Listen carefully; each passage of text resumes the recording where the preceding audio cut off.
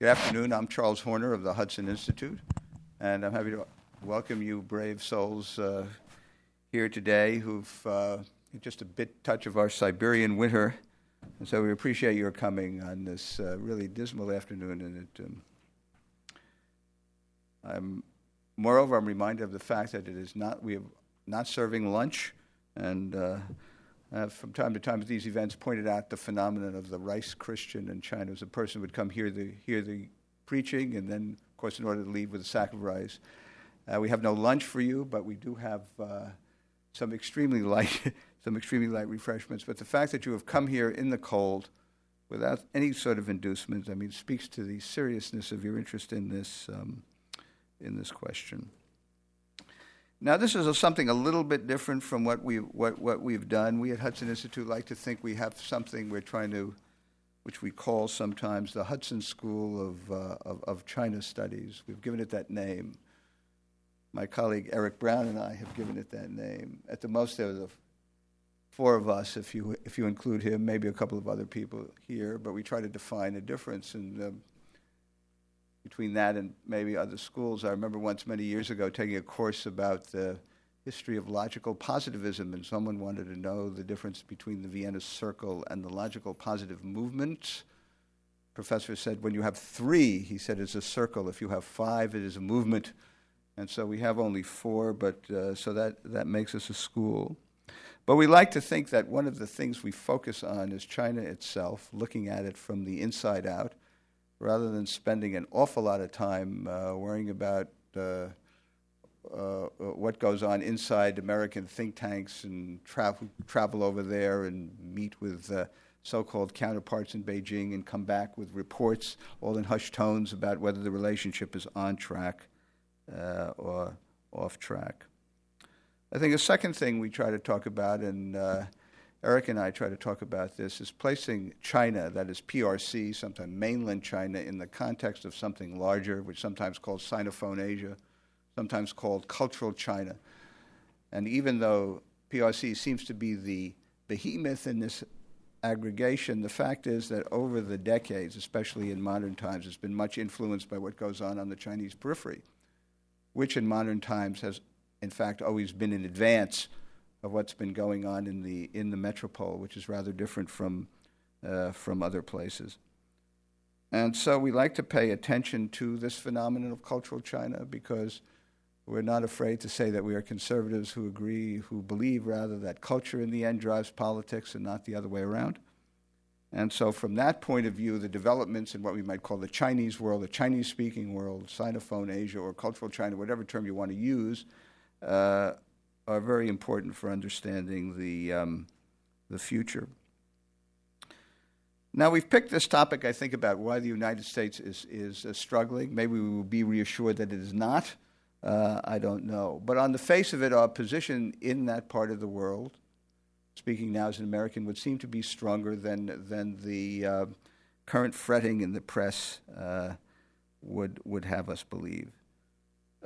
There's no doubt, for example, there's a democratic surge in the area, that in Japan, South Korea, Taiwan, certainly the overwhelming sentiment in Hong Kong now, in the Philippines, and in, of course, India.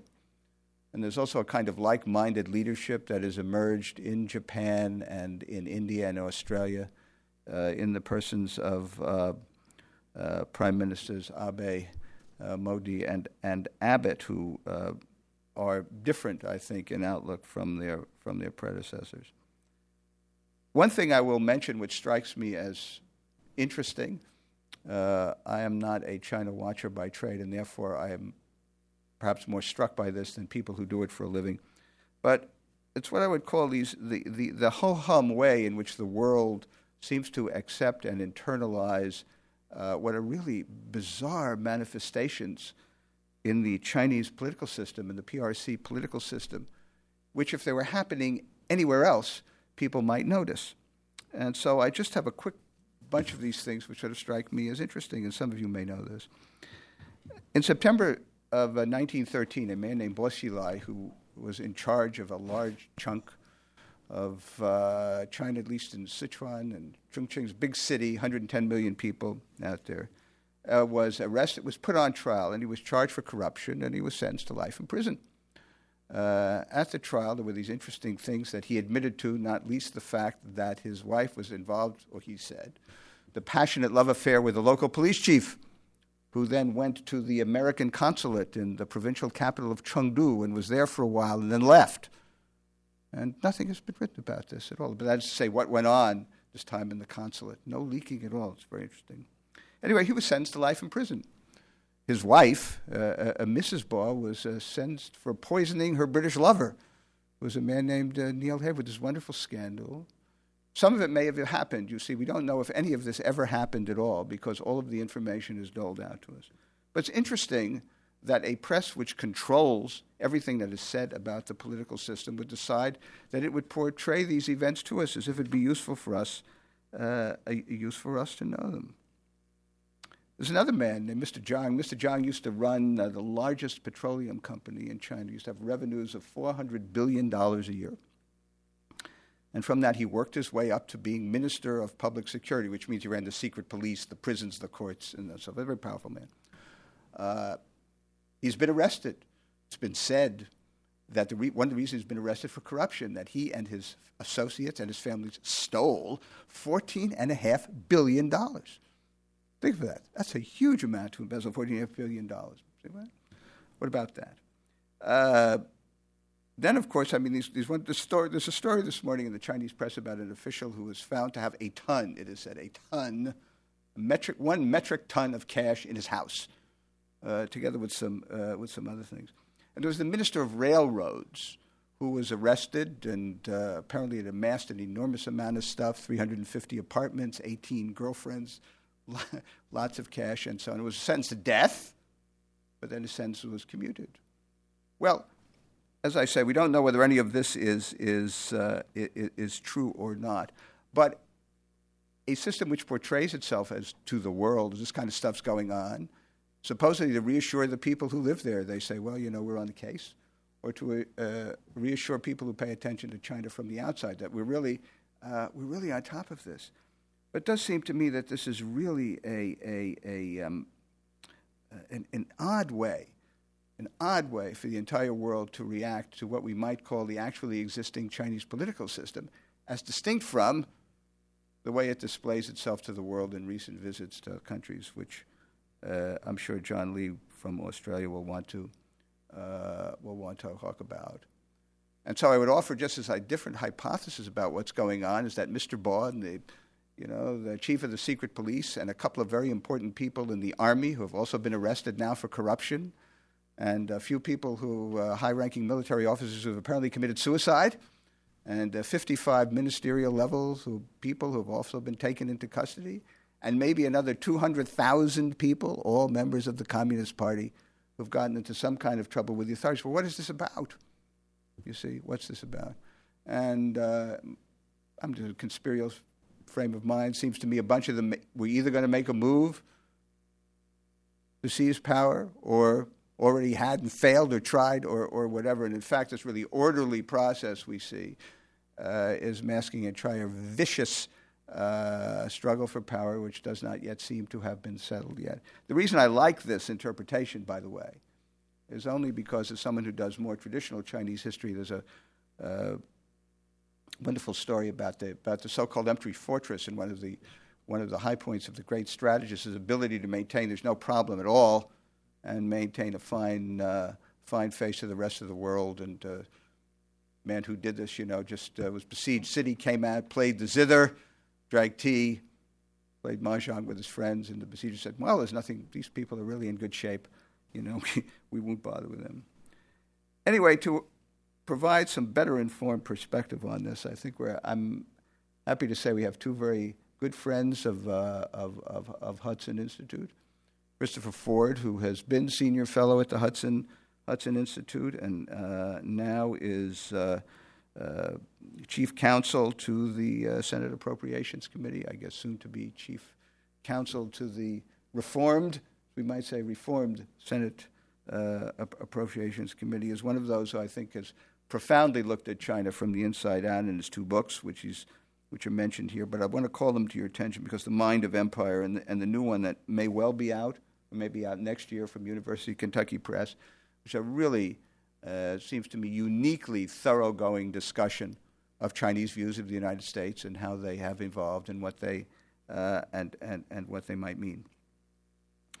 John Lee, who is from Australia, lives in Australia. I know he's from Australia. He's Australian. We were supposed to say he's Strine, and he is in fact he's a senior fellow of the Hudson Institute, non-resident senior fellow of Hudson Institute, but is a very important voice for discussion of the actually existing China in Australia. And of course, President Xi Jinping has recently been there, and John has recently written very trenchantly about agreements that have been reached between Australia and China. So I'll call first on Chris, and then John, and then I hope we will have some discussion. I am listed as the moderator. I do not propose to play that role rather literally, because after all, the moderator is supposed to moderate. I prefer to stir things up to the degree that I can and have as much heated and highly agitated discussion as possible. So I'll call first on Chris. Thank you, Charles, for the kind introduction. And I should add that actually very few staffers, myself included on the Hill right now, although our side of the aisle is quite happy with the way that the last couple of weeks have gone, very few of us actually know precisely where we will be when the musical chairs game ends in the new year. But thank you for a kind introduction. It's a pleasure to be back here at Hudson, where I spent some very happy years, even if I'm only here briefly. But it's great to see some of my old colleagues as well. The title of this event, as it was publicized, refers to the question of who is winning Asia. And this, of course, presupposes the idea of a competition for influence in the region. That idea of competition and competitiveness is not at all controversial in the PRC, where public officials have spoken in very expressly competitive terms for quite a few years now. But it has been controversial over the decades, if you will, in U.S.-China policy circles. And so with all the usual caveats about how whatever I say here today are only my own views and do not necessarily reflect those of anybody else in the government, I'd like to actually break from Charles's idea of talking about China itself and say a little bit about how the United States, at least as I see it, has related to China, and tell a little bit of my own thinking about the story arc, if you will, of America's policy vis-a-vis the PRC.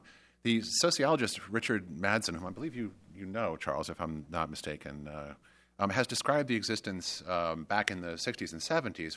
He described it more recently. He described that in the 60s and 70s, in his characterization, there were essentially three competing schools of how Americans tended to interpret China to themselves. These three competing narratives were characterized by a degree of competition, and then ultimately, as he describes it, the triumph gradually of one of them. In his characterization, one of the schools was sort of a very more traditionally leftist, Marxist interpretation on the far edge of the American left that saw Mao's China as a kind of simpatico state, an ideological paradise, if you will. And the starkness of their interpretation was matched by the sort of old-school anti-communist conservatives on the right who interpreted everything about the PRC through the prism of the Red Menace. But the interesting part of Madsen's account, and you can find this in a marvelous book called China and the American Dream, is his description of the third school, and in fact the one that ultimately won out. As he tells the story, these two schools, the sort of leftist paradise and the Red Menace interpretations, ultimately lost to a third narrative, what Madsen called the liberal myth of China, of the PRC as what he called a troubled modernizer. That is to say, a society governed by technical bureaucrats whose aim was really to act and whose psychology was ultimately pragmatic. They acted in the Chinese people's best interest rather than acting ideologically when they had the opportunity to do so. And ultimately, they were pragmatists and technocrats who needed U.S. assistance at the end of the day in helping their country grow into something that would eventually look not unlike America itself. Now, this liberal myth, as Madsen describes it, was at first just one interpretation among several, as I indicated, but it won out decisively in the mid-1970s. As he tells the story, this was partly because the idea of the liberal myth of a modernizing China of this sort, the inevitable liberalization of China as it became more prosperous, seemed to embody reassuring assumptions about the importance, the transcendence, if you will, of American values at a time when our faith in this country and the moral vision and the historical role of the United States had been somewhat shaken by the events of Watergate and by Vietnam. But interestingly, I think he also argues that this so-called liberal myth helped triumph in the China policy community, in part because it was seized upon by U.S. political leaders as a means of selling our diplomatic opening to China, a move which, of course, was fundamentally undertaken for very calculating strategic reasons tied to the need for a counterweight against the Soviets. But selling that opening to an American polity that at that time especially might otherwise have cast a rather cold eye on the ruthless calculations of strategic realpolitik. So that's Madsen's interpretation of what was sort of then. And I think his account of the period is interesting and compelling and insightful. But in some ways, I think the rest of the story arc, what we have seen since then, may be in some ways at least as interesting. For one thing, the realpolitik rationale for opening to and engaging with the PRC, and indeed for helping the growth of its power, didn't survive the Cold War. That reasoning didn't stand up once the competition with the Soviets went away, in a sense. But in the heady days after the collapse of the Soviet Empire, our political establishment, egged on by a business community, it must be said, that was entranced, as always, by the imagined, partly real and partly imagined, riches of the China market, our political establishment actually became more attached to this liberal myth, as it were, than ever. Now, Madsen himself, in that book, argued that the liberal myth of China suffered and was sort of destroyed, if you will, by the massacre in Tiananmen Square in 1989, and that this narrative sort of fell apart in the strength of seeing what the regime there was actually like at that time, and that this, in fact, led to some kind of a conceptual crisis of U.S.-China policy. But I think that assessment by Madsen may have been premature. I think some such conceptual crisis maybe now has begun to occur. But our political and scholarly establishment does seem to have clung rather tenaciously to the basic tenets of that liberal myth for many years after the massacre of 1989. And thus we can see President Bill Clinton, for example, arguing halfway through his tenure, more or less, that our engagement with China is the best way to advance our ideals. The more we bring China into the world, he said, the more the world will bring freedom to China. So the ideas, I think, survived Madsen's assessment of their demise. And I'd like to talk a little bit about what that has meant for our China policy and where we may be going now after this. I think one of the casualties of the continuing general predominance for so many years of what Madsen described as the liberal myth of China has been U.S.-China policy itself. I myself would argue, and have said elsewhere, that that Americans' kind of self-flattering and romantic assumptions about China, things such as that the PRC's leaders really aim at the end of the day to steer their country through difficult circumstances in order to become a liberal democracy like our own. These kinds of assumptions helped make us strategically lazy.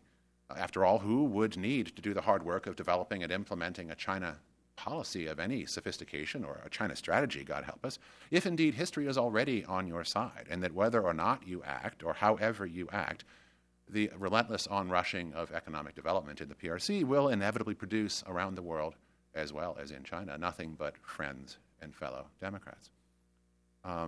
So in this sense, I would argue that the liberal myth that Madsen talked about, A, survived his prediction of its demise, and B, seems to have carried encoded within it kind of an anti-strategic logic, a strategic sedative, if you will, that has retarded the development of serious thinking about China in our elite circles of political and policy leadership, at least for a long time. This dampening effect, I would suggest, was not just important, but often quite explicit, insofar as those of us who have been at least around sinological circles, although I don't count myself as a particularly deep sinologist, have heard it frequently said, recently and years ago and for a considerable period of time, that the PRC would really only be a threat to the United States or to U.S. interests if indeed we ourselves made it into one, by giving the impression that we viewed Beijing as an adversary. For these kinds of thinkers, the answer to any Sino-American problem was thus always simply to double down on supportive engagement. They needed more help, not opposition. Anything that looked like a genuinely competitive strategy should be avoided at all costs, and even criticism should be tempered, lest we provoke antagonisms that would otherwise melt away in a kind of pragmatic prosperity around the world. Now, this is not a monolithic view, of course. When I started working in Washington in the mid-1990s on Capitol Hill, there were indeed some undercurrents of concern bubbling in U.S.-China policy. People remembered Tiananmen Square, of course, at that time, more acutely than they, alas, do today.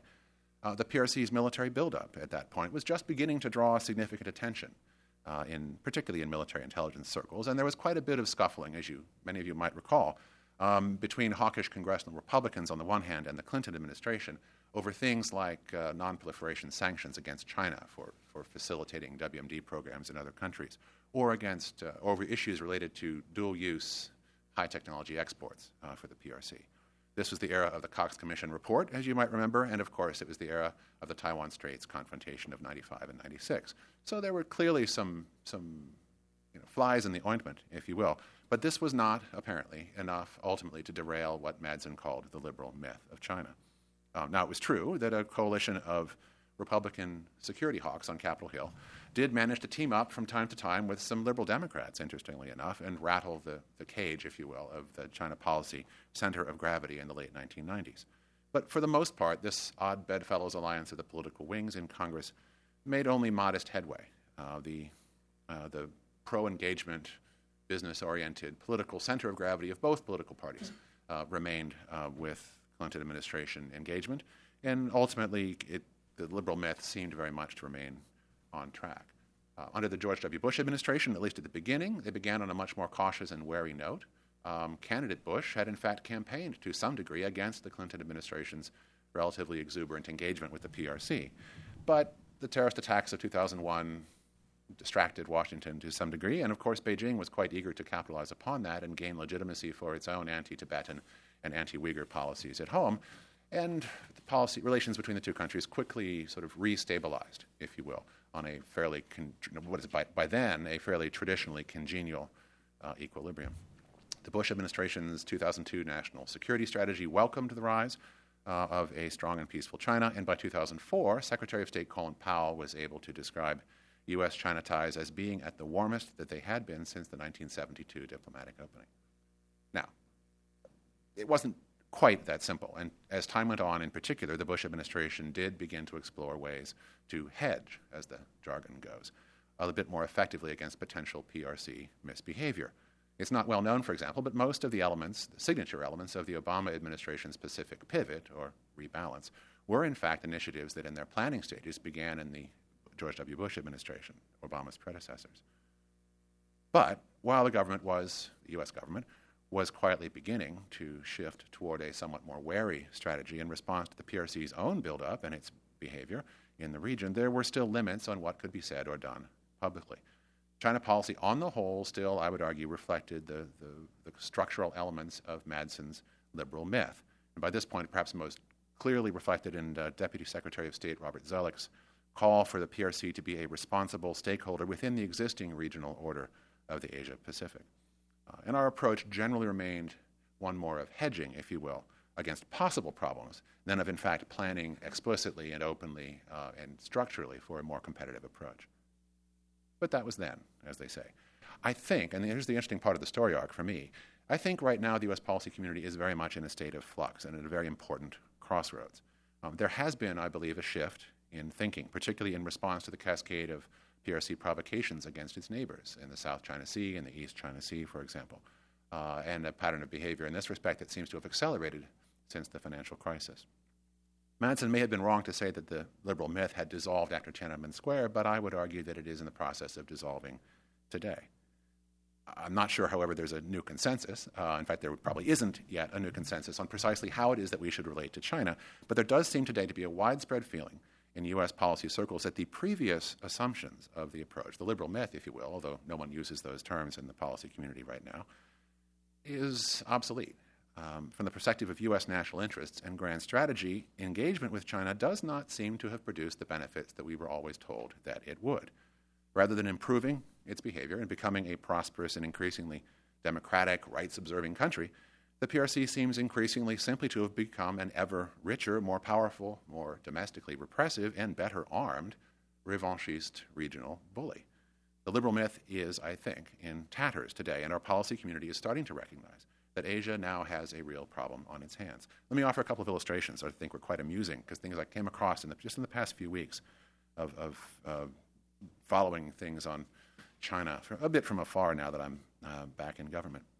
In September, the New York Times, which is, of course, as most of you will know, with one of our more reliable loci of center-left foreign policy predictability, ran a whole article by star reporter David Sanger based upon the premise that Beijing's newfound bellicose regional assertiveness was one head, as it was called, of a three-headed monster of foreign policy challenges that bedeviled the Obama administration.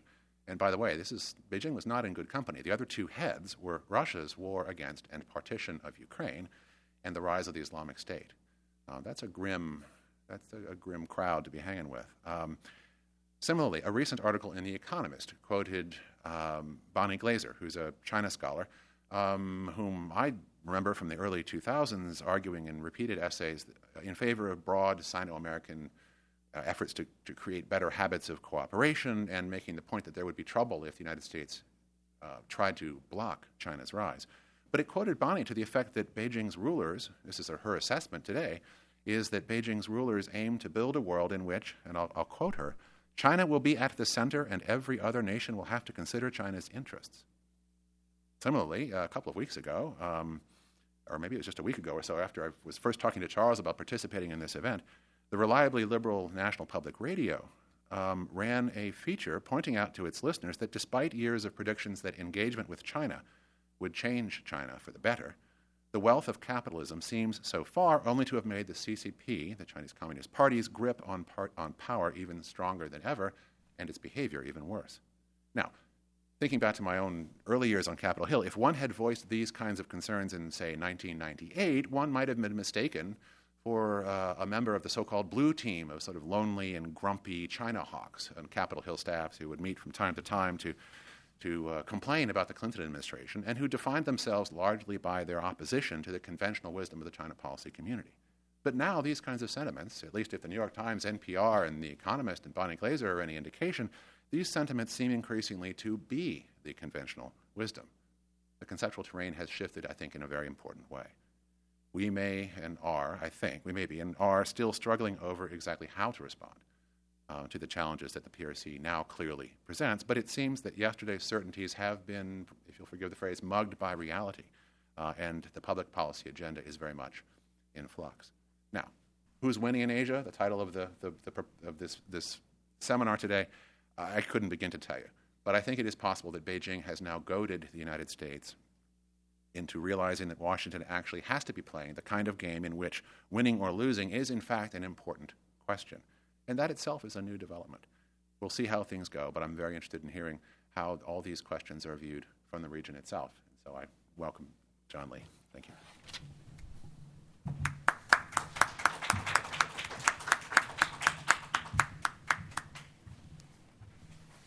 Thank you very much, and thank you all for being here. Now, when Charles contacted me by email a couple of weeks ago, sitting at my desk in Sydney doing some work, he said, let's do an event, sure. He gave me two simple questions. One, does the United States have an adequate diplomatic and security strategy? And two, does the United States retain sufficient power and determination to achieve its aims? Well, they're very simple questions. Let me give you very simple answers. In fact, I'll give you my conclusion right from the beginning, then I'll spend about 9 minutes justifying it, and I'm sure that will raise more questions during discussion than answers. So my conclusion is, yes, America does have sufficient power, but it's playing a strong hand badly. In contrast, China has a lot less leverage than is often believed, than you often read, but it's playing a relatively weak hand well. So let me talk about why I say that and justify my argument in the next few minutes. Now, let's look at China and what I see as China's lack of, or relative lack of, objective leverage. You take China's strategic position.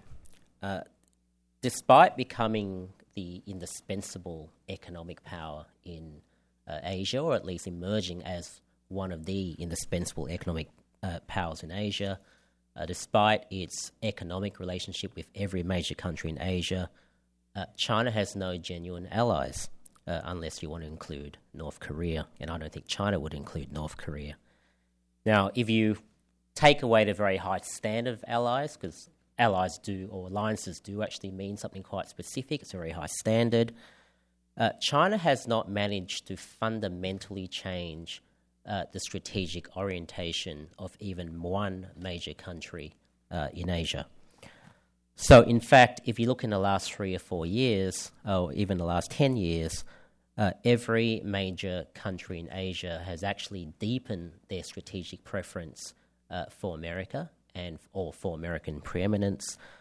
And this has occurred largely because if you look at the grand strategy of every major Asian country, or even every minor Asian country, particularly a maritime country, in the last 100 years, including China, it's basically to prevent the emergence of another Asian hegemon from emerging in a region. Hence, putting aside the issues of values and so on, there is, in a sense, a structural preference for an America that isn't geographically situated in Asia. Now, rising powers, or particularly rising economic powers, tend to exert a strategic pull, or at least a pull, or if not a coercion, upon neighbours around the region. If you look objectively, and I'll emphasise the word objectively, at China's strategic situation, you compare it to rising powers in recent history, talking about the rise of America, the United Kingdom, Imperial Germany, even Communist Russia, you could actually mount a credible case that China strategically is the loneliest rising power in world history, rising economic power in world history. Now, that's a strategic environment, but let's talk about economics, because after all, China's rise primarily has been economic. Now it's military, but primarily it has been economic. Now, if China were to have any leverage, you would think it would be in the economic space. So let me just talk very briefly about that. Now, the perception of Chinese economic dominance is certainly widespread. I think it's widespread in America. I note surveys in America when you ask Americans, is China a greater economic power than America? Most surveys actually say, or healthy majorities or healthy minorities of Americans and people in the region would say that China is already a more powerful economic player than America is, in Asia at least. But if you look at the reality, it's actually quite different. Now, take trade. Like many of you or many people out there would point out that China has emerged as the largest trading partner of almost every major country in Asia. So of Japan, of South Korea, of Vietnam, of ASEAN as a whole, of my country, Australia, even of India. So from that point of view, you might want to argue it kind of looks grim for America when it comes to economic leverage. Well, that's not really the case, because if you look at trade with China in a region, if you look at China's trade with regional countries, about 70% of that trade is processing trade, that is importing parts, adding something to it, assembling something, shipping it out again.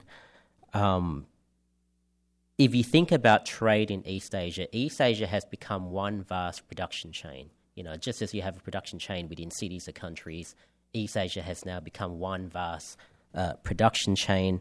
Now, why is that important? It's important because about 70% of the trade in East Asia, including in and out of China, the end product actually ends up in America or Europe. It ends up in the Western advanced economies of America and Europe.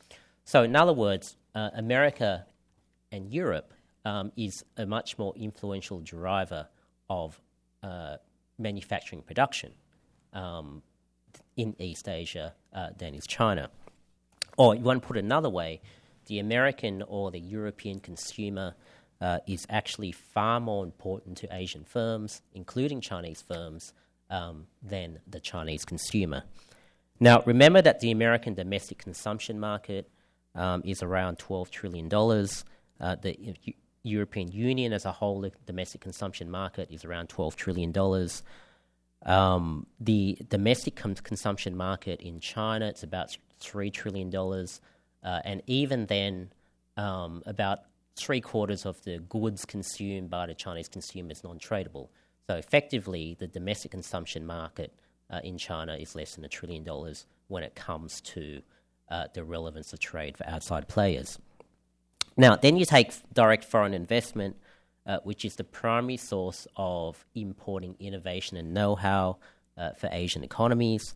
You take some so-called swing states in Asia, like Malaysia, Indonesia, Thailand, Malaysia, Singapore, Vietnam, swing states in that these are states that many people believe are torn between their strategic and economic interests. I mean, if you travel around Asia, you'll hear the same line repeated over and over again. There is an emerging divergence between our strategic and economic interests in Asia. Now, the reality is that China is not even one of the top 5 sources of foreign direct investment in any of these countries that I mentioned. When it comes to sources of the import of innovation through direct investment, China is not even one of the top 10 countries in any of these countries that I mentioned. So once again, the bottom line is that the attempts by these countries to move up the value chain, to go from low-income countries to middle-income countries, possibly even to high-income countries, and this is the process that China itself is trying to engage in, it is far more dependent on the capital and know-how and innovation of advanced economies, that is America, Japan, South Korea, and the European countries, than it is on China. But having said all this, and note that before I used the word objective, objectively China doesn't have the leverage that you would think it has. But having mentioned all that, I think China does 2 things extremely well. One, it has managed to use the prospect of future potential Chinese economic dominance for current leverage. So it has managed to say that in the future, Asia will be dominated, at least economically, by China, and therefore you should, in the present, prevent yourselves from actively balancing against China. So it's used future potential for current leverage. The second thing that China has done well is that it's managed to sow some seeds of doubt about the reliability of American security guarantees, meaning that regional countries are hedging for the possibility of a post-America Asia in a strategic sense. Now, remember that the American preeminence, the American strategic preeminence, depends on the alliance system. Yes, you have bases in Guam and Honolulu, but you need the territories in Japan, in South Korea, in Australia, Singapore, Malaysia, other countries to maintain the kind of forward military presence that you do. And so therefore, any degradation of this alliance system or any degradation of the credibility of the alliance system that America will provide the security guarantee signals the beginning of the end of this alliance system. So if you think of the point of view of Asian countries in this hypothetical potential post-American world, if you don't have a militarily and strategically engaged America in Asia, potentially you don't actually have any source of balance against the future China, except Japan. And as we all know, Japan is a constrained country in a number of ways. So let me now get to America. Now, despite or America's military, economic, diplomatic, soft power advantages, I won't go through those, but I think America does a couple of things very badly. The first thing is that America has done very little or nothing to challenge this predominant narrative that time is on China's side in Asia. Now, this is important because if you believe that the future of Asia belongs to China, that if you believe that it's only a matter of time before Asia is dominated by America, it might be 5 years, 10 years, 20 years, whatever the case may be, you're not going to balance against China. You might hedge against China, which is a different thing, but you're not going to balance against China.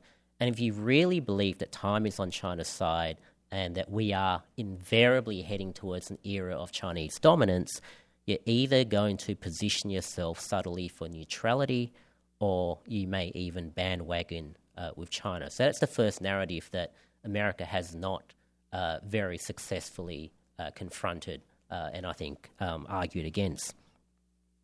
The second, which goes to a lot of points Chris made, is that there are obviously aspects of cooperation with China, but to compete effectively and successfully, which, by the way, American allies and security partners expect America to do, you have to utilize and improve your leverage. And to do that, you have to admit, not both to yourself, but also to the policy community and also diplomatically and politically, that you are in a state of competition in the first place. Now, America is reluctant to do this to its own disadvantage, while China very clearly utilizes all the tools at its disposal, even if they are inferior objectively, because it openly accepts that it is engaged in a state of competition. So from China's point of view, almost everything it does in Asia has a reference to eroding, circumventing, binding, or superseding American power and influence. And as far as China is concerned, competing with America in this manner is foremost in its mind and in its policy.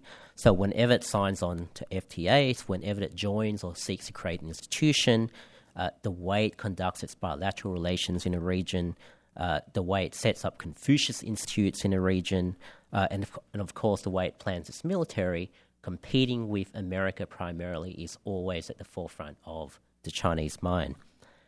Now, in contrast, America is often surprised or sometimes even affronted when China does not accept its leadership and its preeminence or pre-existing preeminence in Asia.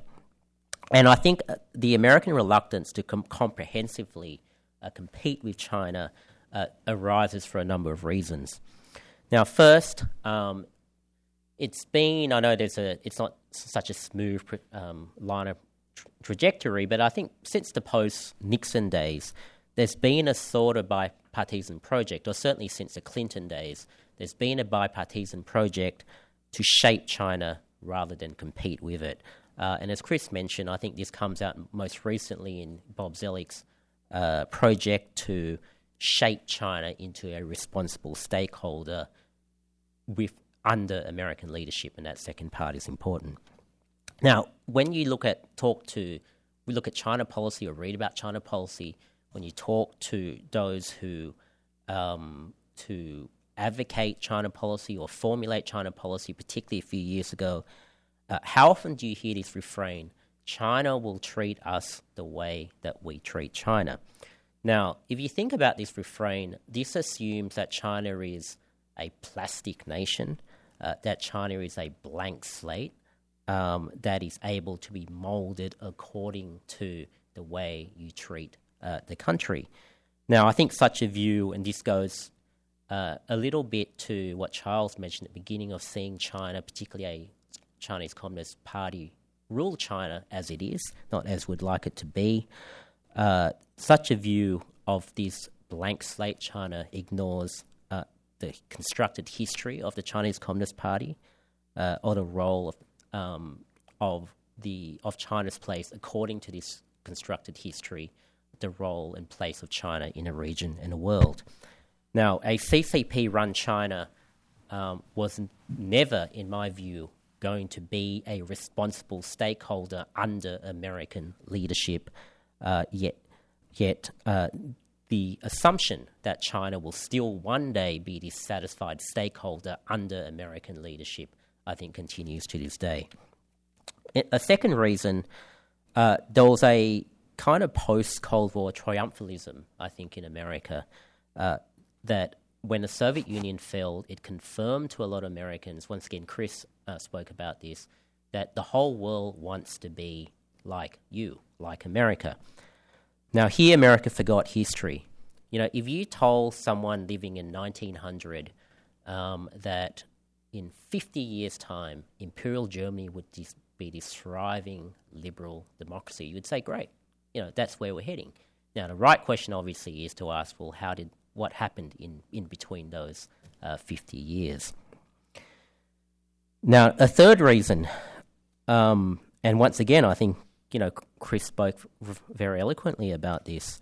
America has bought too heavily into this so-called modernization thesis, that all you have to do is help China to become more prosperous through trade, open borders, etc., open investment borders, and its middle classes will soon demand democracy and demand to have a political system more like America that will lead to a much better framework for relations with America. Now, of course, the business community had a vested interest in pushing this line. They sincerely believed it, but clearly this was a line that suited the interests of many groups within America, particularly in a post-Cold War world. Now, this has not happened so far. It is obviously something we can discuss, but the modernization thesis, you know, took inspiration from what happened in Japan and South Korea and Taiwan, a lot of other East Asian countries. Of course, these countries grew rich under the American security umbrella. I think that distinction was missed by American proponents of the modernization thesis, and I think that we're still struggling today to work out, you know, how we move on from here. So I'm going to end there. I know in my 9 or 10 minutes I probably posed more questions than answers, and I'm happy to go where discussion wants to go. Thanks.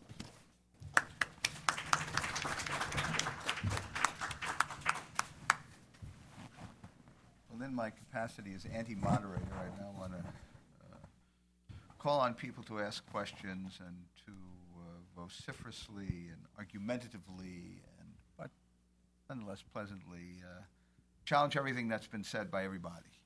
And this is in keeping with the Maoist dictum that to heighten the contradictions, you see, and said it's only at that way that one discovers the underlying truth, or so some people think.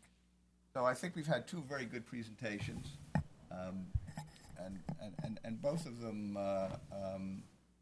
in fact, depart from my initial thought, not as far as they said they think they do, which is to say that one of the things that's important for us to understand as best we can is the nature of the political system that now governs this large number of people and this big chunk of territory.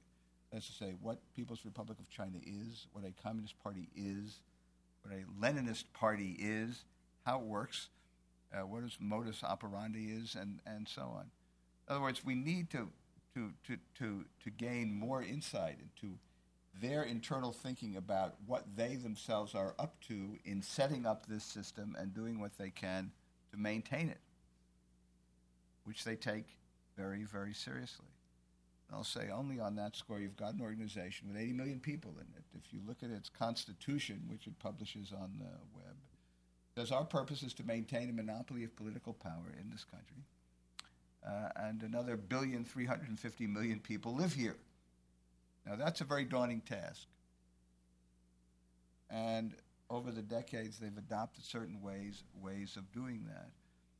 And so while the objective of maintenance of the party's monopoly on political power doesn't change, tactics change. And of course, the balance between the society and the party have also changed dramatically over the past 30 years. And those are the things I think we have to, if you'll pardon the use of this verb, infiltrate, especially better, and begin to imagine alternative political arrangements for this piece of territory and for this population. I mean, following on what John said about narratives, there are stories. One of them was that the founding of PRC was the only possible outcome of modern Chinese history. That's where we were going. Second one is more important, which is something I've written as a kind of popular ditty that was invented by saying without the Communist Party, there'd be no modern China. People were encouraged to sing this during the Cultural Revolution. And now this idea that only the Communist Party and its rule could have created the newly prosperous China, and only it can, and why? Because it's in possession of various kinds of insight about, sociology and history and philosophy and so on. And from all of this, it claims a right to rule. And that, it seems to me, needs to be challenged not merely as a story, but as a fact, and that we need to start to think about what other kinds of arrangements are possible. Unless one thinks, apropos the point that John made about 50 years of imperial Germany, that this system and this party, unlike all other systems and parties and regimes in the history of the world, has the attribute of immortality. But it doesn't. And we've been persuaded, as I think Chris says at different times, that somehow it's the permanence of this that is its most outstanding feature, and that is something to think about. And at that point, I will not say anything else, but encourage... Can I jump in a little bit? Please. Actually, No, please. I was feeling sort of apologetic about, for having talked more about the United States than about China, but I hope the listeners will take this sort of allegorically, because I think it fits very much with the point that one of the points you were just making, and that is the importance of making policy based upon an understanding of how the other party is. And in a sense, the story arc that I was trying to tell of the sort of rise and decline of what Madsen called the liberal myth of China is a story about the potential problems of making policy based upon something other than about how the other party in the relationship actually is. I mean, Madsen's story as a sociologist is to tell the tale of how we made China policy in large part for a very long time and made some exceedingly important decisions over that period on the basis of what we needed to tell ourselves about how China was because of who we were and where we were politically and socially and culturally at home. So our China policy for a while was about us rather than about China, and perhaps that's not the wisest way to make long-term strategic decisions. So a Hudson School, if you will, approach would be to turn it around. So how can we get away from this issue of what we need to hear about China and try to focus where we're coming from in making important decisions on the basis of what we have some plausible and serious reason to believe China is actually like. That sounds like a much wiser way to go. And I should, here I put a shameless pitch for my own book that's coming out early next year, is one of the things the stories that I try to tell in that book is how China, and here we have this sort of interesting parallelism, how China's approach to the United States and its narratives of America, if you will, have been hugely about China.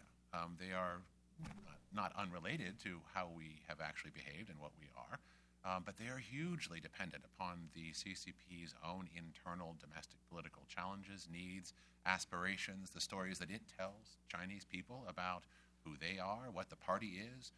And so China's America is just as constructed and perhaps just as wrong and dangerously made a foundation for policy as the liberal myth perhaps was in our own construction of China policy. So we need to get through these sort of ascribed essentialisms that are driven by our own internal dynamics and be a lot more serious about looking at the other party and building policies on the basis of that reality.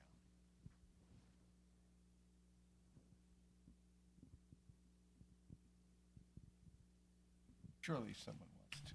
Yes. If you just say who you are, and if you have an affiliation, you can say what it is, but if you're unaffiliated... Gerald Chandler. Just to be immoderate, too, let me try a couple of comparisons between China and Mexico and France. It seems to me in my reading of history, first with France, that in 1945 they were suffering from the loss of empire, and it took them 60 years to get over it from early de Gaulle to Sarkozy, and by Sarkozy's presidency, France had found its place in the world and was not causing trouble and deliberately trouble for the United States. So the comparison I'm asking you to make is, do you see anything similar there to China, that they are finding a place in the world and maybe in another 10 or 20 years they will have gotten over deliberately causing trouble for the United States. Second comparison I would make is to Mexico. Mexico had a revolution, forgotten exactly when, but between 1910 and 1920. And they instituted the PRI, and they had a system where a president would stay in power for 6 years, and then the same party was guaranteed the presidency. And that went on year after year for about nearly 80 years. And finally, they gradually, somehow or other, transitioned to democracy, or at least to a system where the next president didn't have to be in the same same party, I mean to say.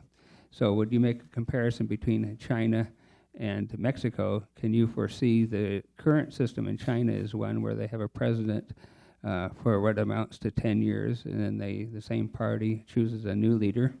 And they've been doing that now for all the time since Mao left. Can you see the possibility that they will gradually transition to a point where it's not guaranteed that the next president is from the same party? I suppose I'll just try to tackle the first question of whether there's a point where China recaptures what it sees as its historic rights and stops.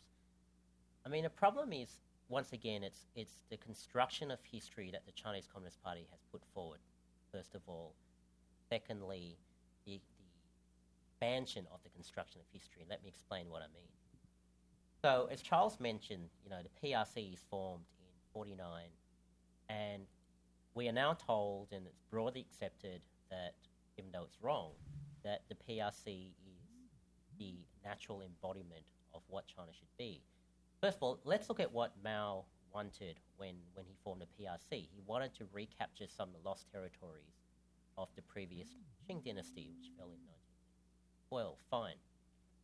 So within a couple of years of coming to power, he takes back Tibet, takes back Xinjiang. Now, he's basically achieved what he was meant to achieve. But now we're told that China has a historic right to various aspects of Senkaku, and it's got a historic right to South China Sea. Now, to base this historic right, it's reached back into peak periods of the Ming Dynasty and the Qing Dynasty. It's basically identified the zenith of those two dynasties and said, this is the natural and permanent state of China, and we won't be satisfied until we have that. By definition, any audit, any time, is based on a resolution of historical issues.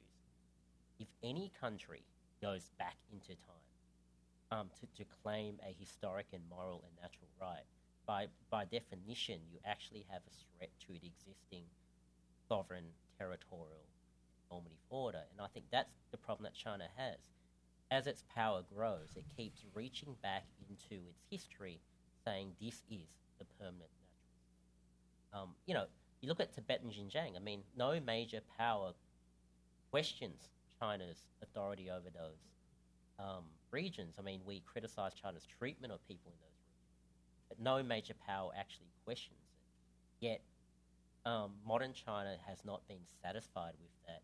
It's continually offered a greater and expanded notion of what permanent and natural China should be. So, in that sense, I don't see a China that will be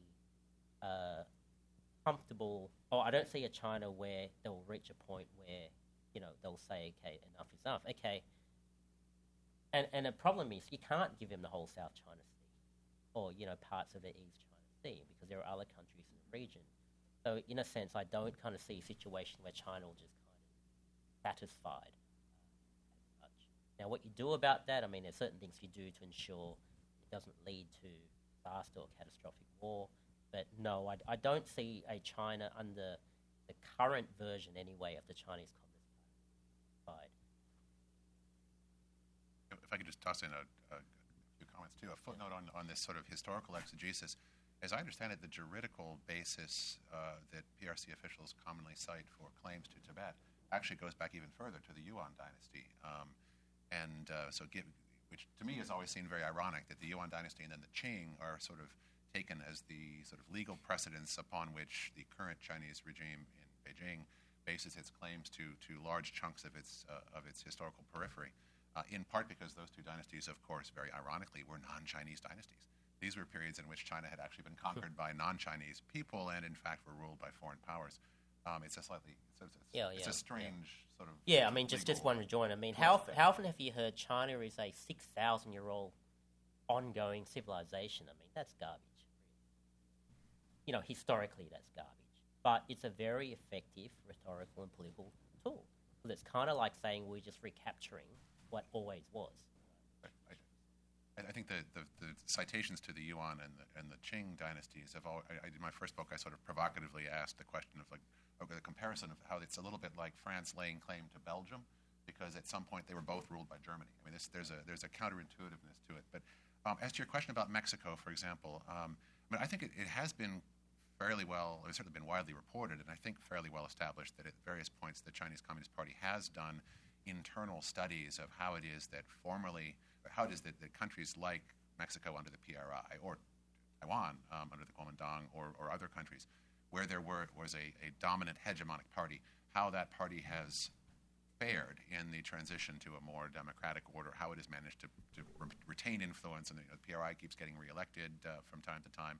The Kuomintang obviously hasn't done so badly in Taiwan, even as one competitor amongst many in their political system. So I think the CCP has been studying these things, but as far as I can tell, their conclusion from all these studies is, well, that's all nice that we know more about this, but that's really not a very attractive model from our perspective. So I'm not sure it goes anywhere.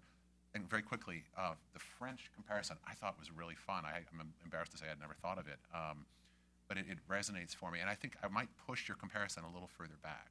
I would maybe argue, and here's some comparisons to China might be telling, that France for a very long time, maybe not anymore, but at least for a very long time, struggled with sort of the shadow of past greatness. And it's not just empire as of 1945, it's probably the Sun King. It's Louis XIV here. And so much of French diplomatic psychology and approaches to its neighbors in the region and the rest of the world have been overshadowed by this sort of weird, painful, hollow feeling of not being what you feel that you used to be and sort of feeling that you deserve better than you've gotten.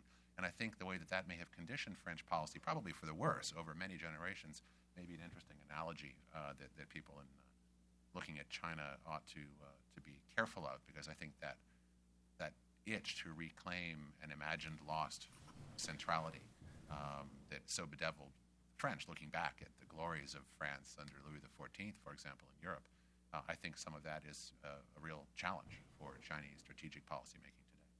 And in that respect, the idea of legal precedents is fun, because it was the case at one point, and Louis XIV himself was looking for ways to grow his power within Europe.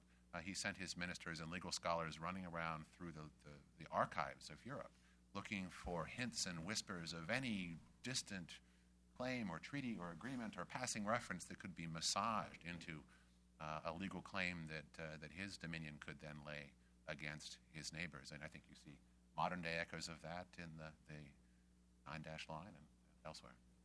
Let me just, on this point about what could happen in the one party. You know, Leninism purports to be a science about seizing power and then holding it. Most important thing is the party. And so one ought to read up about the party. They were talking about what the party is. The party is this thing. It's given to us by history. It's very important. It needs to be preserved. The most important thing it needs to do is to preserve itself. And so sometimes it's got to make pacts with Nazis, and sometimes it's got to do things with the United States. And sometimes, but the point is always to preserve itself. Now, so the question becomes, I think, at future, at what point does it make a calculation that in order to preserve itself from the fate of the Soviet Party, Communist Party, or its leaders to preserve themselves from the fate of Mr. and Mrs. Ceausescu, you remember, who were, at what point does it think that its own preservation... now, the case of Taiwan is very interesting because the Kuomintang was a one-party Leninist party, ruled martial law in Taiwan very unpleasantly, very brutally, and so on. But Jiang Jingguo made the calculation, which turned out to be rather shrewd, that the party could preserve itself by agreeing to accept a one-party in a multi-party situation for free elections. Now, what happened as a result of that? One, Kuomintang got to keep all of its money. Two, no one in Kuomintang was made to answer for its many crimes against the people who lived in Taiwan. And three, it gets from time to time to compete in elections. And sometimes it wins, and sometimes it loses. Now, one of the other interesting example of this is, of course, South Africa, when de Klerk made the calculation that the game was up, and we preserve ourselves up to a point, and we have a niche in this society where we preserve ourselves. Now, at what point the Communist Party of China is going to reach that conclusion, I don't know, but it has, and Chris is right, it has thought about it. People at the Central Party School think about it, because they need to think about it, because the problems it faces, as John suggests and Chris suggests, are very, very great. And from their point of view, looking at it from the inside out, looking at being 7 guys on top of a party of 80 million with all of these 1.5 billion people, and they're all, doing all of these different kinds of things. It's not the same way as looking at the sort of magnificent entourage of President Xi that shows up in Australia and comports itself as if it is the representative of a powerful and unshakable fortress. And this, I think, is what we're talking about. Essentially, I think, all three of us in different ways, is to get at this, is to bring these kinds of things out to the surface, at least of discussion, as a basis for thinking about how we're going to deal with the problems that are presented for us. I'll say one other thing, and talking too much is moderated, but it's an example I like to use. India has 1 billion people or so. Its workforce is, demographics are such as that its workforce will grow when China's will decline. It's got hydrogen bombs. It's got a big army. It's on the move. It's not growing as fast as it might have been, but it's now got an aggressive new leadership, and everyone's talking about the rise of India. And I say, anyone here afraid, spend time worrying about the rise of India? Anyone in the Department of Defense burning the lights and saying, there's rise of India. What the hell are we going to do with the rise of India? Of course not. Why not? Because the political system there does not present the same kinds of threats to the integrity of the international liberal order as a whole the one-party system in China does. It's not that we don't have party with it. We have all kinds of problems negotiating with these people. Chris will tell you about them, about a whole bunch of issues. So it's not that we don't have differences with them, but there is enough of a consensus about what regime should look like, international or domestic. And so that is what keeps the peace, and I think it's a very, very important difference. It's a hell of a long answer to a question, but thanks for No, patience. but I mean, it's got, it's got, all of these things are related. All right, someone else. Scott, yes. You, please, yes. There's a microphone right there. Yeah. Hi, I'm Scott DeVary, and I'm an independent China analyst. I'm currently writing a monograph on Chinese domestic security policy, and I recently had a publication I co-wrote with Chris Young and Phil Saunders come out from NDU on Chinese naval policy.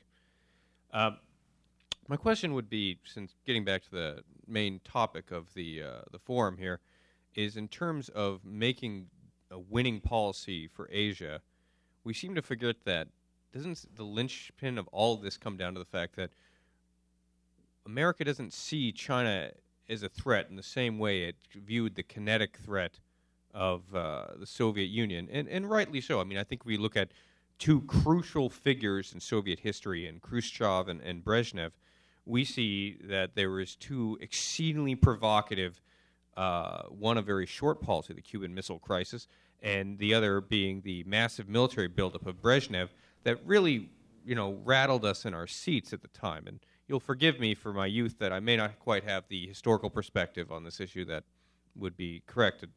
But my opinion would be is that, don't you think that part of this comes down to the fact that a lot of our military experts are both continually distracted by a mission mandate that we have to continually focus on brushfire wars, either in the Middle East or once again in a resurgent and almost neo-fascist Russia, or the fact that in part that when we really get down to the nitty-gritty and we get past perception bias issues, when we look at Chinese military and security capabilities, they're simply punching above their weight class. Now, I'm not going to discount that in the last 20 years, we have seen amazing advances in the modernization of the Chinese military, especially in the wake of the Gulf War, when a lot of the PLA top brass woke up and realized, like, holy crap, we are completely outgunned, in that modern American warfare would completely decimate our army. And so they were struggling with that. And for the better part of a decade, we've actually seen some of the most important jumps in aeronautical advancements. That means the PLA Air Force is finally getting caught up with the rest of the world, even though I think personally, I think the J-31 is a dream and that the real stealth capability isn't going to work on it. But that's for better minds at Jane's. So my question is, do you think it's more so just a lack of focus by American leadership? That's why we can't ever seem to have a coherent policy for China, rather than anything inherent about whether or not questioning, what's the right terminology for?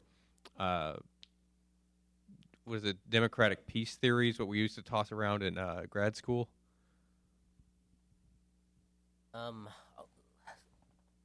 First of all, I agree. I think everyone agrees that China is not the Soviet Union, either in capability or in intent, first of all. And Thank goodness. Yes. And secondly, I agree with you that there's a big capability gap militarily, right, between the Chinese and the Americans. I would say two things, though. I mean, if you look at, first of all, a military strategy, or Chinese military strategy, from a Chinese point of view, they don't have to have the capability to defeat America in a war, in a battle, to win the war. And what I mean by that is, the Chinese calculation is they know they're way behind you guys in all sorts of capabilities. The Chinese calculation is all they have to do, and it's not easy, but all they have to do is inflict prohibitive costs on you guys such that you guys will not contemplate intervening in a dispute. Could be the Taiwan Straits, East China Sea. And if you guys don't actually intervene in that dispute, the credibility of your security guarantees are severely diluted.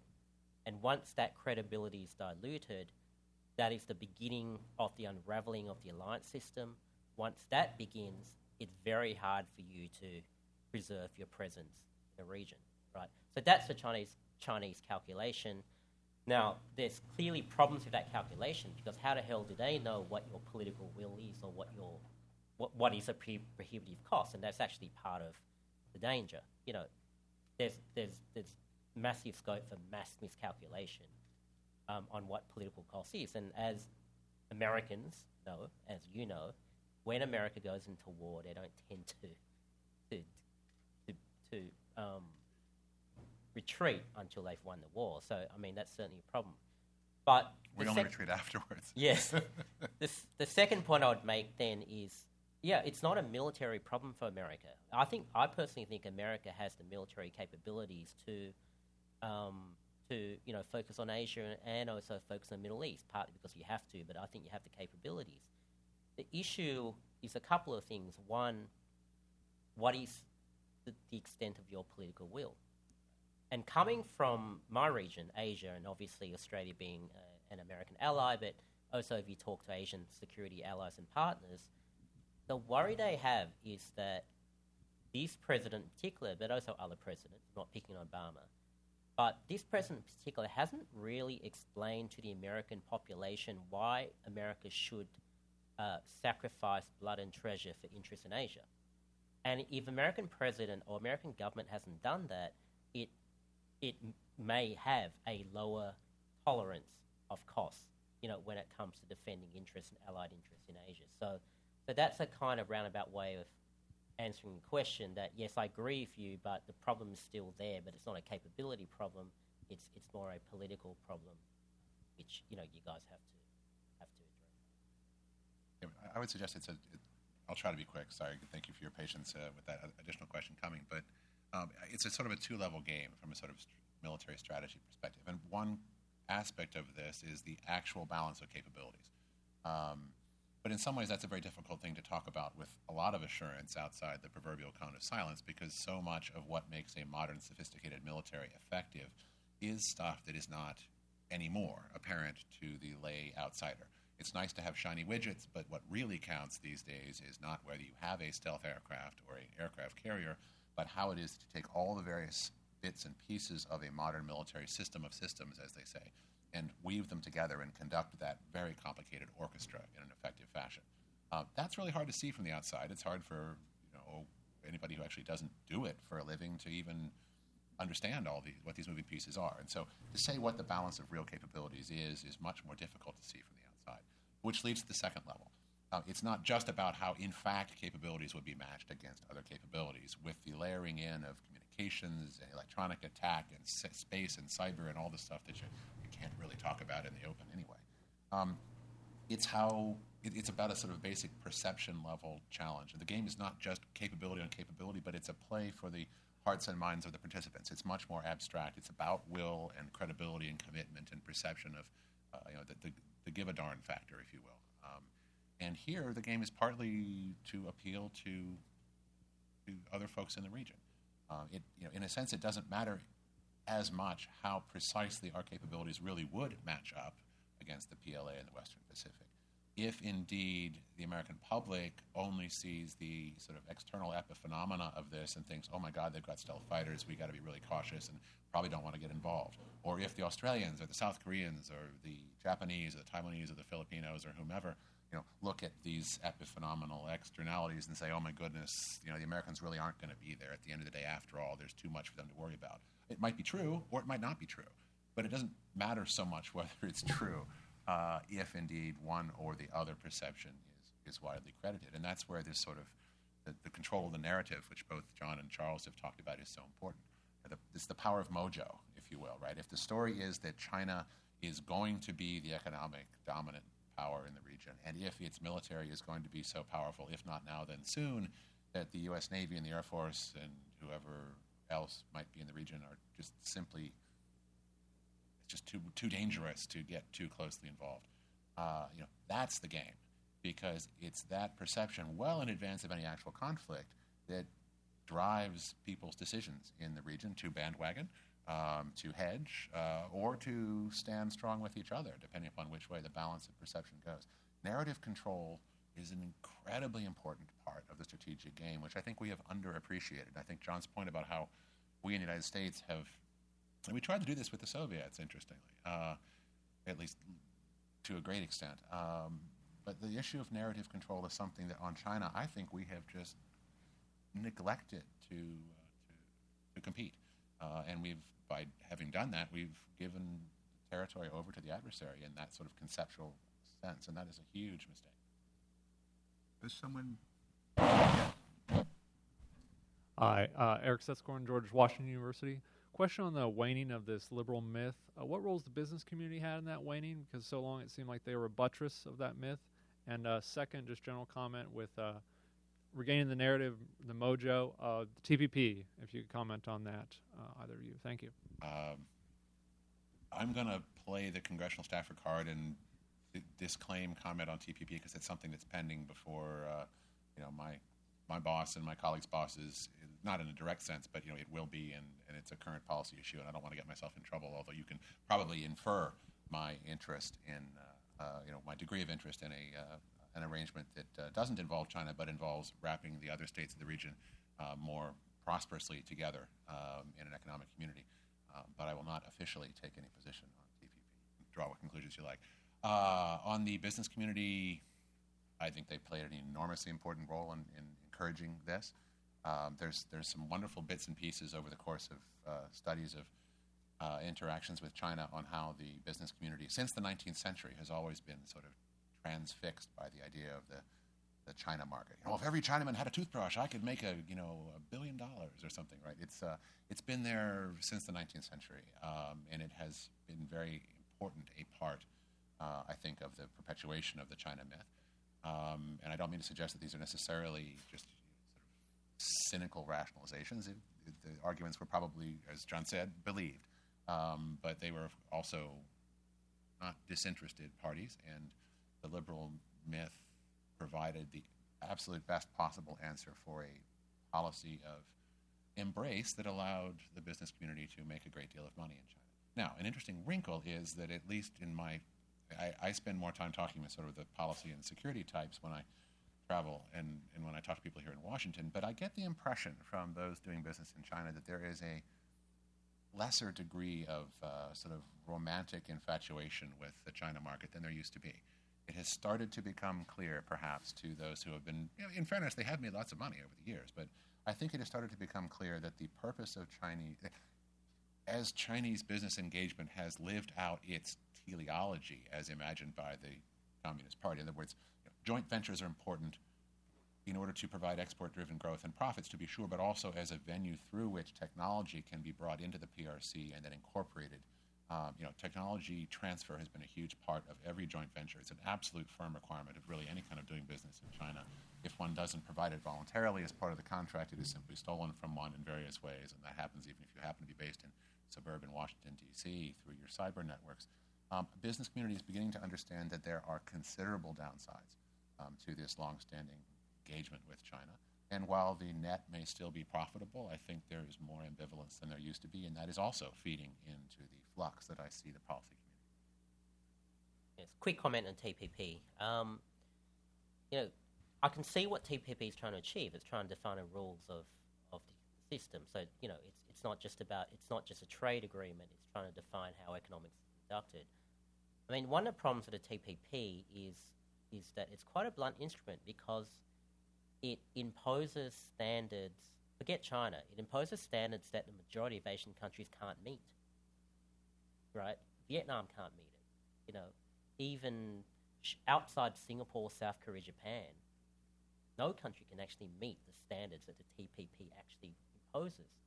So the problem is that, in principle, most of the countries actually get what the TPP is designed to do, and in principle they kind of support it, but it makes them enormously uncomfortable because it exposes their own kind of shortcomings in the way their own domestic economy works. So as a sort of the diplomatic instrument, it's quite dangerous. And if it doesn't actually get up, and there's continual delays, if it doesn't actually get up as an organization or as a meaningful regime, of course it's a huge credibility blow to the perception, at least, of American economic leadership. And that was always the danger of trying to lead with this, ornate architecture. It's very hard to build. Architecture tends to be built from bottom up.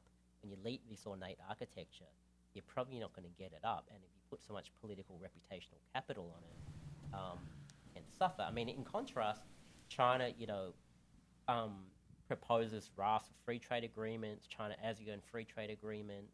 Now China's talking about Asia-Pacific free trade agreement. They're pretty low-level free trade agreements, but they have very good public relations value because it looks like a deal is being done.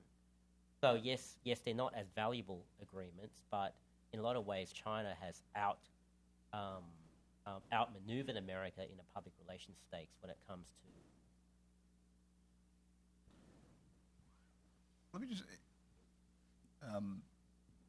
about the relationship between those working on domestic security and national security questions. It's important to keep in mind that the Chinese armed forces don't work for the country, they work for the party, and they're run by the party.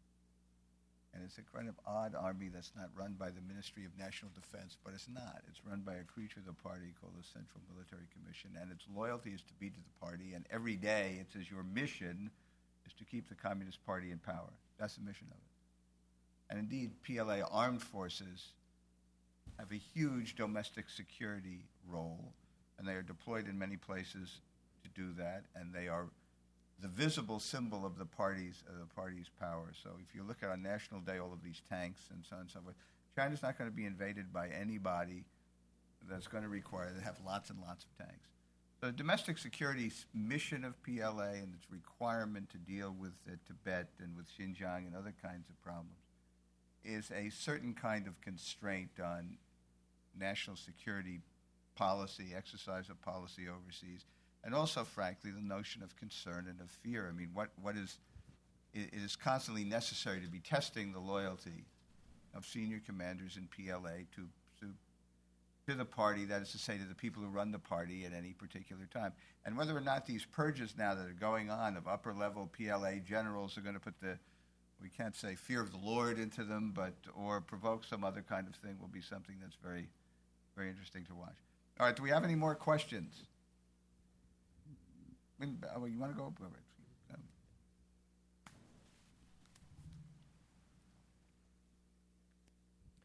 Shelby Coffey from the Newseum. I would like to ask one current question, picking up Mr. Horner's interesting look at the propaganda that would include Bo Xilai and the former Minister of Security now going to jail. What do you think is in the mind of the propaganda virtuecrats in Beijing when they are letting such stories out? Or are they, in this era in which, certainly in the West, we are entering into the Tower of Babel era of narratives, every man and every woman can put out their narrative with very small barrier to entry, just an internet and a connection. Are they losing control of their narrative, or why are they putting it out? Second, a historical question, this being 42 years since the opening to China, how do you think Nixon, and Kissinger, of course, is still available to comment, what did they think they were opening when they opened China compared to what has happened now? Any of the major surprises? Just very quickly, either this stuff is true or they're making it up. If it's true, one has to wonder why they're letting it out. They may think it speaks well for them that they're letting it out, but the fact that people don't quite internalize what that could mean if it's true. Mm-hmm. So consider the possibility that it's true or sort of true. A bunch of guys working at the oil company stole $14.5 billion, and there was. I mean, think about what kind of a system is it? Or think about the idea they're making it up. You say, why do you say this about yourself? Who's the audience? Who's supposed to be impressed with this stuff? So in either case, you have to wonder. But I do think that if you're really interested in this stuff, there's an outfit called China Digital Times, and the guy who runs it is a guy named Jiang Xiao, and he somehow gets the instructions that are put out to parties. Says, do not cover this story, say this, do omit that, add this, do this, never use. From time to time, he prints his stuff, and it's really kind of interesting. I don't know what they thought we were getting. I'll put Chris's points more starkly and more simply. Look, 1972, when we made this, no one thought the Soviet Union would be gone in 1991. 1979, we had the normalization, and people said, well, yeah, it's a little hard on Taiwan, but no one thought that China was going to attack Taiwan because, after all, the problem with the Soviet Union.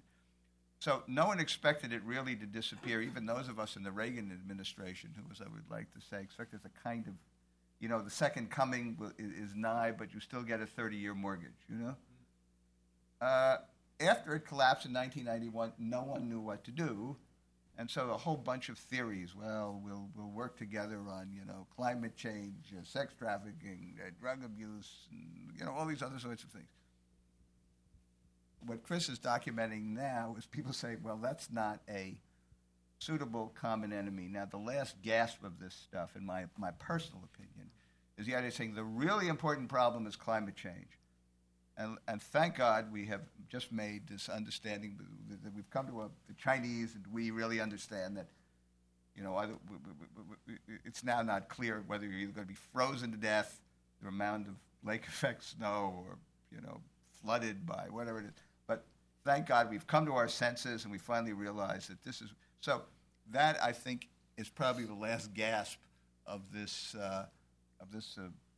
phenomenon that Chris has been describing. But look, propaganda description of is job one for the Chinese, and any of these parties always has been, and why they do what they do is they think it's in their interest to do this, and we need to understand why do they think that. And that's so hard. To me, that's very hard to understand, frankly. There's no hard answer because, of course, what we really want to know about why, who's doing what, don't have any window into. If I were to speculate, I would argue that there are two really important audiences. I mean, at least if I were a propaganda bureaucrat holed up in Zhongnanhai, the leadership compound in Beijing, my most important audience would probably be the CCP itself, lower party cadres. Keeping the herding of cats to keep that institution following orders and in line and doing what it is the leadership thinks it needs to do is probably an incredibly difficult challenge. And so when you see these prosecutions and revelations of egregious corruption and people being sentenced to death or whatever else it is, I think one of the messages of things like the Bo Xilai affair is, probably a couple of different things. One is that the center, it's a reminder that the center needs to remain in control of the party cadre periphery. Don't get too big for your britches. This is what happens when people, Bo Xilai, by many accounts, was practically, at least in their weird system, was practically campaigning for president, right, in a really open way, and visiting military bases to, adulation, and, the message is don't you do that sort of thing, right? You respect the oligarchy and its system for how one becomes a member of that oligarchy. Another message is the public. Over the years, I think the Chinese rulers have faced a very significant problem in the decay of what you might call their legitimacy narrative. We're building a revolutionary egalitarian society, and we're going to build something that is radically different and better than all that capitalist inequality and plutocracy. How do you say things like that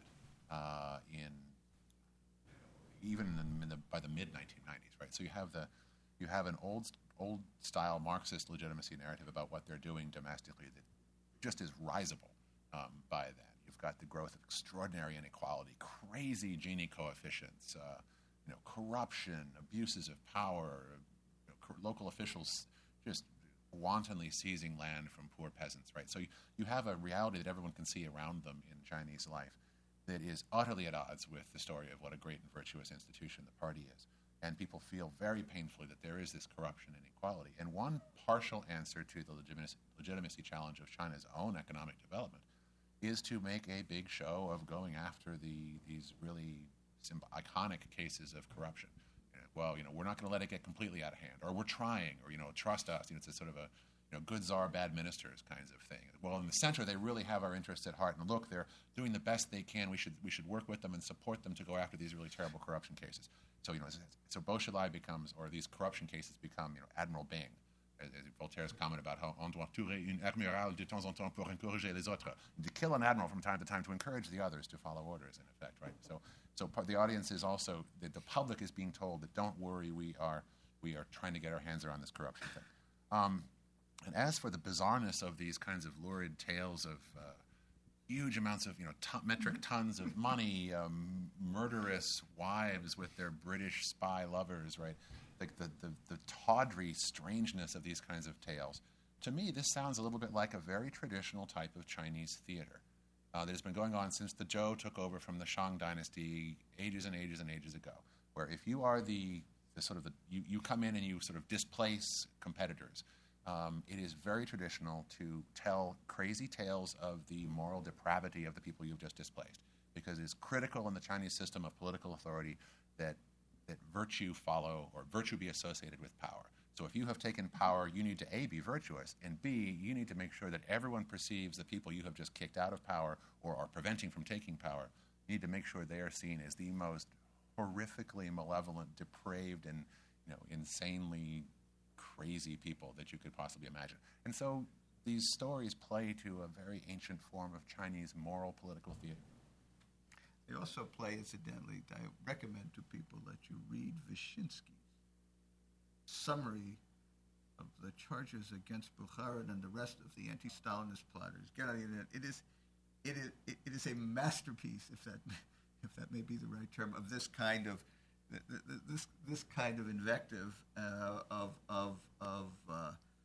what we call kind of name calling and so on. But it is part and parcel of the language of this politics, traditional Chinese politics, with this kind of stuff over placed on top of it, and the stuff's on my mind. I've just been writing something about it. There's wonderful attacks on people in the 1970s for doing what Xi Jinping says they should now do, which is study Confucius. He's been out there. He said, "Go read the Confucian Analects." Our party is actually the inheritors, protectors of traditional Chinese values and culture, and so on. Do you have anything you want to add to this? Not really. All I'll say is that I had a very quiet Chinese student, Sydney, once told me that the Falun Gong Eat their baby. eat their babies. Obviously, So we're relying on you guys in the museum business to.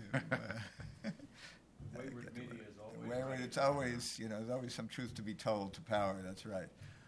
Well, we thank all of you for coming. There was one very patient was gentleman in the tell me back. I have another question that. Okay, no, that's fine. Hopefully it's short. It seems with the death of the myth of, did you call it modernization or liberalization? Something like that. It seems that people have either gone towards thinking that China is actually a possible threat or something that we need to compete against, or they've gone with this narrative that we don't need to panic, that things will kind of sort themselves out and we don't really need to compete. And with a war-weary America and sort of a desire to look internally and fix our own problems, how do you think we could get the American public to give a darn? Wow, I don't know the answer to that question. We're not a war-weary America. We're a defeat-weary America. That's a rather different. That's a rather different thing. So the sense of some general is just how we lost in Iraq and how we lost in Afghanistan, and so that's what they're weary of. There's no point getting into wars if you're going to lose, because that's a bummer, But the issue isn't war per se, but competition as a general matter. I mean, how is it that we focus ourselves upon competing effectively and summoning the will and the sort of psychological momentum to do that? I don't know the answer. I think there is, as I tried to suggest before, I think there's a growing consensus that something different than what we have been doing is needed. But I don't think there is agreement, at least not yet, in the policy community on what that means in practice, right? I mean, I mentioned David Sanger's article, the three-headed monster, right? So how do the challenges of ISIS, Putin's revanchism in Europe, and Chinese belligerence in Asia, what's the relative prioritization of those? Are there policy elements that serve all those or more than one of those interests? If so, how much effort should we devote to those relative to other policy priorities? These are all like the really difficult questions of real strategy making, which we are only now, I think, beginning to realize that we have to make decisions about. I don't know how those decisions will be made at this point. I mean, I'd like to think, and I think, in honesty, that we are starting to have much more of this kind of a very quiet thought process going on. But we don't have any solutions yet, and it's very hard. It's very hard to predict exactly where it will go. But I think we are now thinking about being in the game in a strategic, competitive sense in ways that we haven't for a while, and that is at least some progress. it's a very quick answer. I mean, on the issue of the war-weary American, or in a sense, there's so many problems. Why focus on this one? Well, look, America. You hear lots of speeches by every American president about preserving American leadership in Asia. That's what every American president says when they come to Asia. I mean, there's a former Australian premier called Jack Lang. He was a pretty bad premier, but he's known for one quote, and that is, "Life is a horse race. Always back the horse named self-interest." But that is the only horse that's actually true. So what I'm trying to get at is, America has to tell itself and the region why it cares. Why do you want it? Why do you want American leadership in Asia? What is it to why? What is it to you? Because if you don't answer that question, you can't galvanize a nation to compete, and you certainly won't reassure your partners in the region. And I haven't really heard any American president or American government really articulate why it matters that America should preserve its leadership. And that's a question actually for Americans to answer, it's not for me to As for our sort of security postures and things like that, if I might tell a Herman Kahn story, there's the founder of Hudson Institute, by the way, whom we sort of like to invoke whenever we can. He'd like to argue from sort of a systems analysis perspective.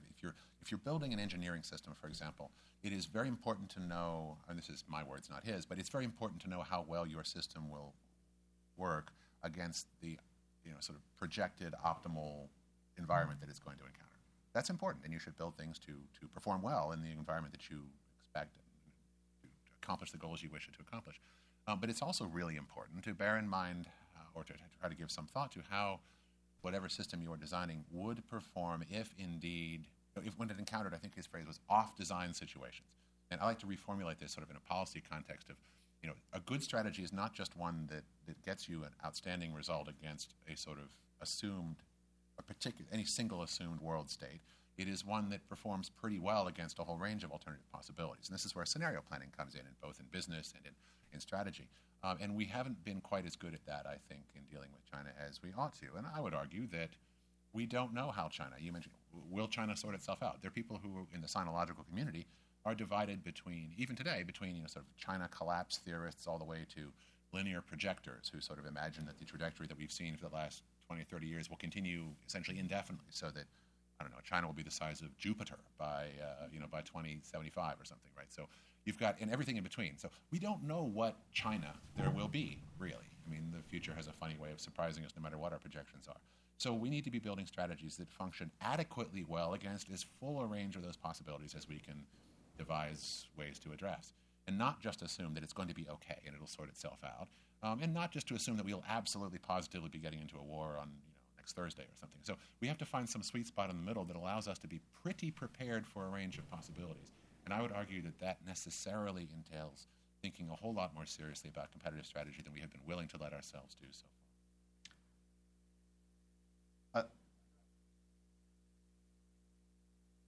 Well, that's a plant. That's fine. Well, listen, once again, we thank you all for coming, and I, particularly on behalf of Hudson, want to thank these two splendid colleagues who have a lot to say about this and other subjects. And we may do it again, so we'll see. Thank you very much.